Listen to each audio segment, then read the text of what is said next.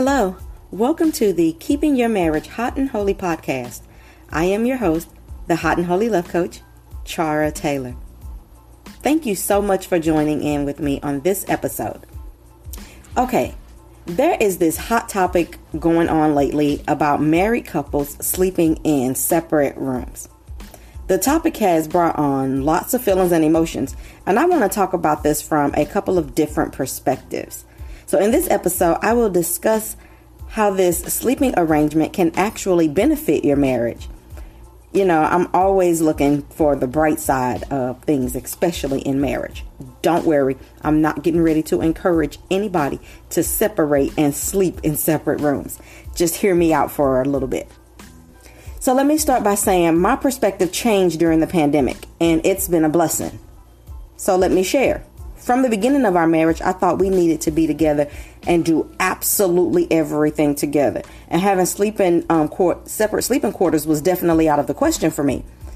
So I passionately believed in the past that if you start separating things in your marriage, then they would kind of be like prophetic gestures to cause division and separation in all areas of your marriage. So for the longest time, I didn't understand how couples had separate banking accounts, separate bills, separate anything. I thought that was tragic. However, when the pandemic hit and reality set in, I had to rethink a lot of things. One that stands out is having separate sleeping quarters. Stay with me for a moment, okay? I had to come out of the spiritual clouds and live in reality on earth. The outcome of us sleeping in separate rooms has actually brought us closer together. Since we've been sleeping in separate rooms, we've had more peace, less disagreements, and more sex. For us, sleeping in separate rooms brought out passion, desire, and physical attraction. Sleeping in separate rooms didn't mean we didn't love each other, and it didn't mean we loved each other any less. It allowed us some freedoms we didn't realize we wanted or needed. We discussed we had to talk about it. We discussed sleeping separately as opposed to it happening organically. We didn't end up sleeping separately because we were mad or angry with each other. We had two issues that occurred that brought us to this decision. One was, I think I've said this one before, there was a scorpion crawling in our bed next to me. And I've not honestly been able to return comfortably, so we had to consider another option. He understood what that did to me. And so we talked about there being a separate or a different option. Secondly, the air quality in our bedroom was horrible for me and kept me congested and not getting any good sleep at night. Even with purifiers and humidifiers and all those different things, I was still struggling to get really good sleep at night. And what we found out is that I slept better and breathed better in a different room. So these two elements forced me out of our bedroom, but not out of my husband's heart, if you can understand what I'm saying. Now, during this, we did talk and we made decisions like, okay, listen, when you want some sex, come to the bedroom and I'll know. This was extremely helpful for me because I'm not necessarily that great at initiating sex. Now, once the act get going, then, I'm all in and everything is great. So for us, sex time got exciting with us being in separate rooms. We started making quote unquote booty calls to one another. Like, hey, I'm coming through tonight for a little while. Or him asking, hey, do you want to come through tonight? So it kind of brought on a different element of fun. Or, he was saying stuff like, hey, I want to see you tonight. It was kind of like the days when you were single and you were expecting something, or you were expecting, getting a call in for some loving. And so it just kind of brought it all back. And so we've been having fun in that area. We were able to turn an unfortunate situation into a hot and holy time. It's actually been a huge blessing for us. Now we're not disgruntled about what's on TV. He's now able to sleep in total darkness, where I'm able to sleep with some light and some music as I desire. And we still come together to connect when we want to and need to. And it's fun. It's not forced and it's not lazy. Here is what should be learned from this, just to put this out there to you. Having to adjust and have separate sleeping arrangements doesn't have to cause division in the marriage. If it causes division, then it's probably more than likely that you already had some division or some issues going on. If you feel like this would cause you to live as like roommates, then you may have to face the fact that you're already disconnected and living as roommates. You're using your bedroom You're using your bedroom as the last resort for connection. When the truth is, you and your spouse really need to deal with what's going on and discover the real disconnection and the issue. You should be connected in other areas of your life, and the bedroom should just kind of be like the cherry on top.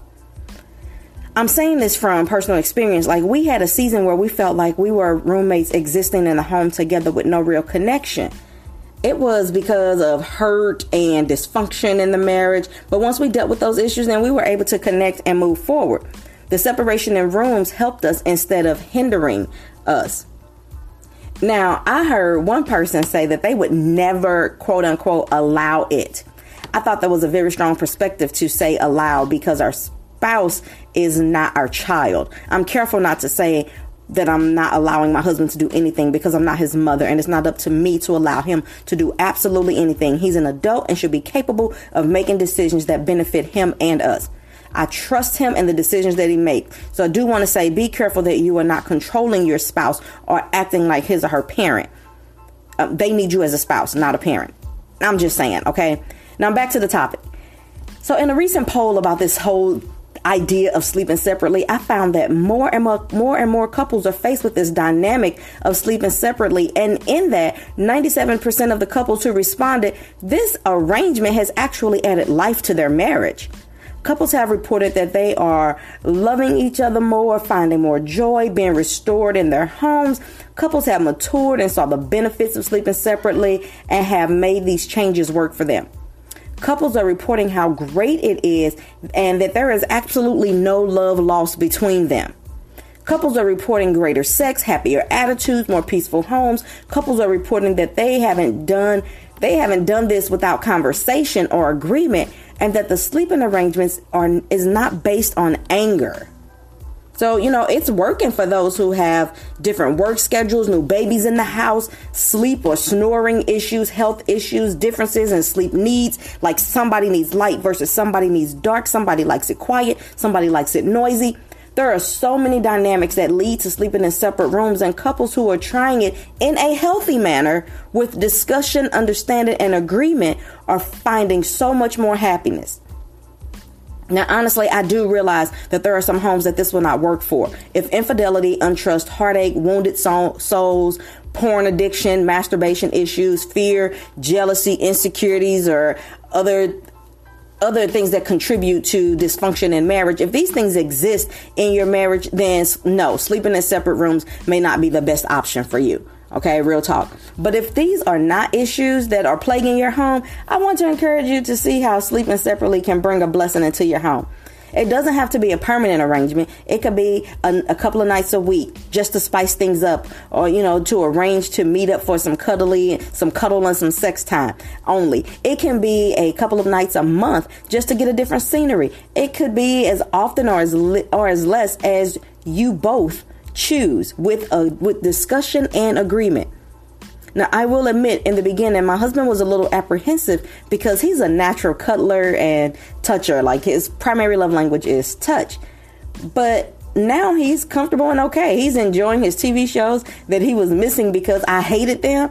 Now we don't plan to remain this way for the rest of our lives. But for now, it's a huge blessing. This pandemic caused us to be in the home together all day, every day. And with that, it brought on a bunch of tension, which I know a lot of couples are feeling. But having the freedom and the separate rooms at this point has allowed us some individual time to regroup and to miss each other.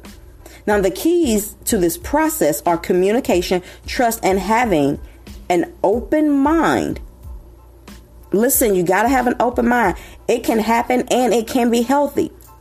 Now, who would have thought that sleeping in separate rooms could have been a key component to having a hot and holy marriage? So Team Taylor have verbal agreements when it comes to sex, and we honor those things. We honor those agreements in our marriage. So sleeping separately is not a threat, and it doesn't pose a problem for us. Now, as the Hot and Holy Love Coach, I want to offer this up to you. If you have trust and dysfunction issues, I suggest you deal with those before moving to a separate room agreement. So the point of this podcast episode is to make you aware that sleeping in separate rooms can be done in a healthy manner, and it can add life to your marriage if done right. And if you are connected mentally, emotionally, and spiritually outside of the bedroom, sleeping in separate rooms can definitely spice up your very sex life. It can be fun.